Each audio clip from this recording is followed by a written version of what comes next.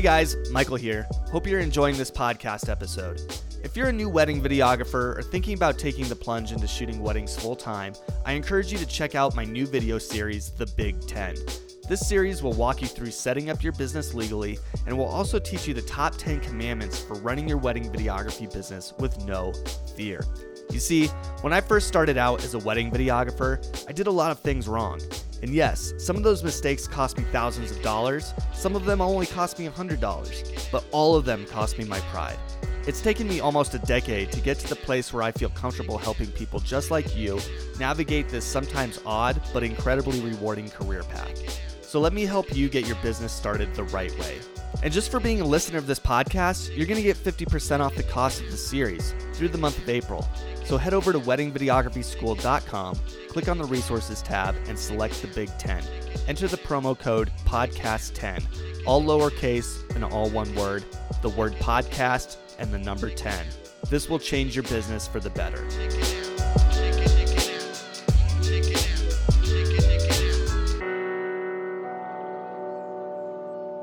Hey guys, Michael here with Wedding Videography School. Hope you guys are having a great day. I know I am.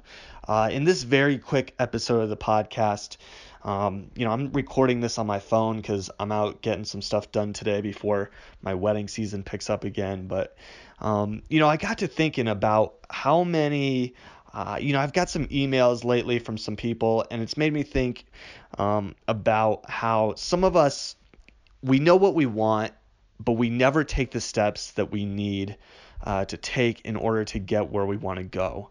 And I know some of you guys are listening to this podcast and maybe you've shot one or two weddings, or maybe you haven't gotten started at all, and you're thinking, how can I be, for lack of better words here, how I want to be like Michael, or I want to be like Adam Bradley, or I want to be like Mina Sohi, or some of these people that we've had on the podcast. I want to quit my job and I want to do wedding videography full time. Maybe you want to be a photographer. I know there's some photographers that listen to this podcast too. Maybe you want to do these things, right? But let me ask you something. What was the last step you took in order to make your dream a reality? A lot of you who are in this situation haven't taken a step in a while.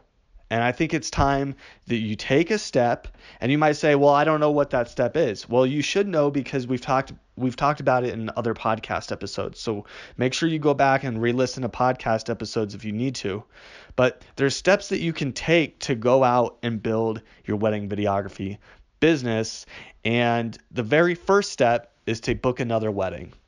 And it's as easy as getting on Craigslist and posting an ad saying that you'll shoot somebody's wedding for whatever price.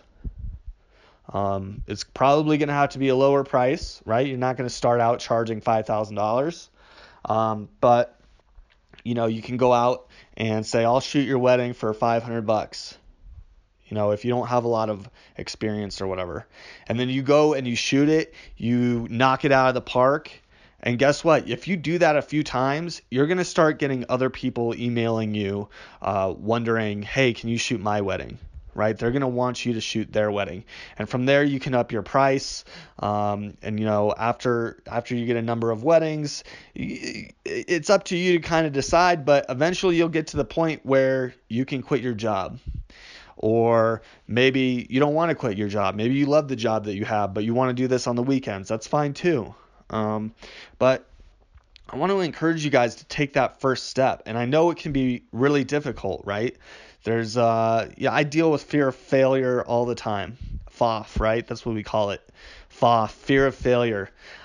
I deal with that all the time when I'm trying something new. I've got a business right now that I'm trying to build up, and every time it's time for me to take a new step, I get a little nervous and I think, oh man, maybe I'm not doing the right thing, or what if I look stupid, or what if this person says no?